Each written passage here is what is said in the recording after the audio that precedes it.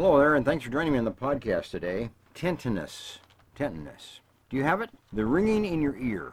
The sound that just permeates your day-long experience with sound in the ear. Now, millions of Americans suffer with tinnitus and find very little relief, find very little cause for relief, very little way to gain about the relief that they so desire.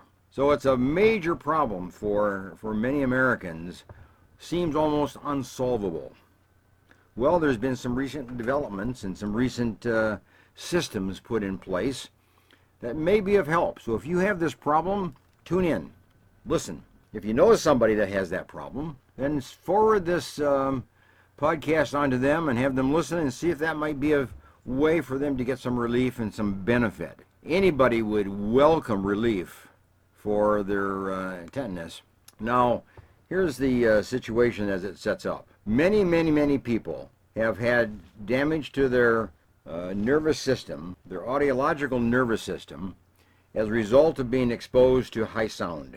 Many veterans have been exposed to gunshots over and over again. Many hunters, experience this. People who shoot for recreational purposes. Gunshots is a big deal when it comes to tinnitus. Now, there are people who work in factories that have a loud ambient sound in the background, and they listen to it all day long, year after year.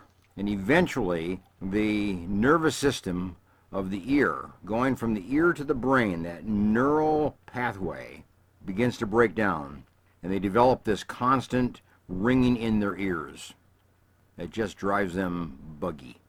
Today we have kids that listen to loud sounds on their musical instruments. Some that play the drums, some that play the guitar, some that play various forms of instruments, play in a band, play in an orchestra, where they're constantly being barraged with loud sound. Likely that these are the kids that will develop tinnitus as they increase in age. Even church today. Many churches have a tremendously large, loud sound as they go through the first part of their worship service and singing and having instruments that are turned up to the fullest amp. And the people that are in the audience and the people that play these instruments and are exposed to that over and over again are subject to the breakdown of the nervous system between the ear and the brain, that neural pathway. It may break down at the little wires, the little hairs that vibrate in the inner ear, transmit sound into the ear, into the brain of the audiological system. They break down in the nerve itself that connects the ear to the brain. But that is the area where the breakdown occurs. And they hear that sound all day long. Sometimes it's a hum. Sometimes it's a high-pitched little tone. Sometimes it's like a little roaring sound of a freight train, if you will. It's all kinds of sounds, but it's all the same. It drives you crazy. Now, speaking of crazy, it was always thought that people that have that particular disorder are suffering from some kind of a mental disorder. It's a sign of mental disorder. No, it's not. It's never been found to be the case. So forget that idea. This has nothing to do with psychiatry, nothing to do with mental health, nothing to do with mental illness. It may create depression. It may create a sense of hopelessness or helplessness that you can't get over. You can't do anything about it, so you feel helpless. It may make you feel very unappreciated, perhaps, by others, and because you withdraw, you isolate, because you don't like that sound buzzing in your ear. So it may create signs that somebody's suffering from some kind of an emotional disorder. But as a result of the loud sound that's constantly in the ear, it doesn't create the mental illness itself. Now, so just dispel that particular idea.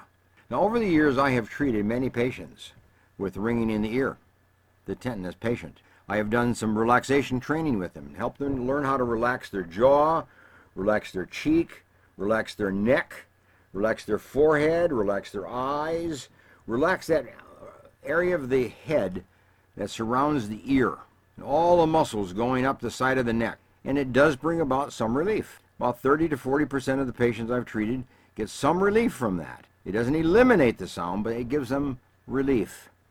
We have done psychotherapy with patients. figuring that somehow or other this is a disorder, and helping them figure out why they suffer and what is it in their past that brought about this kind of suffering, but it's never produced any positive results. So it's not psychotherapy. Relaxation training seems at this point in time to be one of the better options. Now, we come to a new development. Hopefully, this will be of some benefit to the 80 million American adults with tinnitus. They're unique people. 80 million of them. So, is there any hope? Is there any relief? Is there anything on the horizon that will be of some benefit? Well, listen up if you have this problem, okay? There's a company that developed a system. It's called the Levo system, L-E-V-O, Levo system. And you can look it up on the internet, and you can contact the company. It's in Portland, Oregon. And what this system does, that it produces a sound. And you wear it in your ear, just like an earplug, like you're listening to your iPhone. So you put in your earplugs, and you attach it to this app that produces sound. But the interesting thing about the sound is that you can adjust the sound to whatever level or of intensity or to whatever frequency you want to have that sound produced. But it's just a dull, roaring sound that continues on and on and on.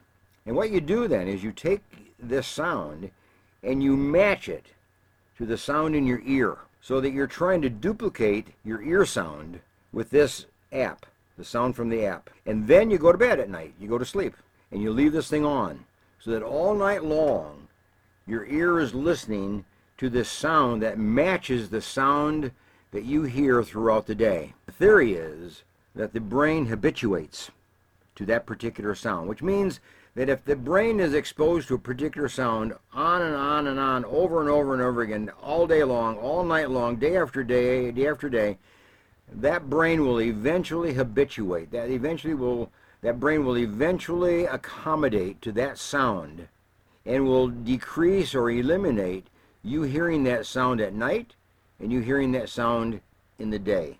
And that's the treatment. Get your brain to habituate to that particular sound. So you have to listen to it at night when you sleep, every single night, like wearing a sleep machine patch.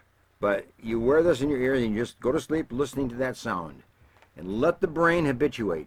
But the issue is you got to do it for about 3 months. This isn't a quick fix. You have to do it night after night for at least 3 months, maybe more.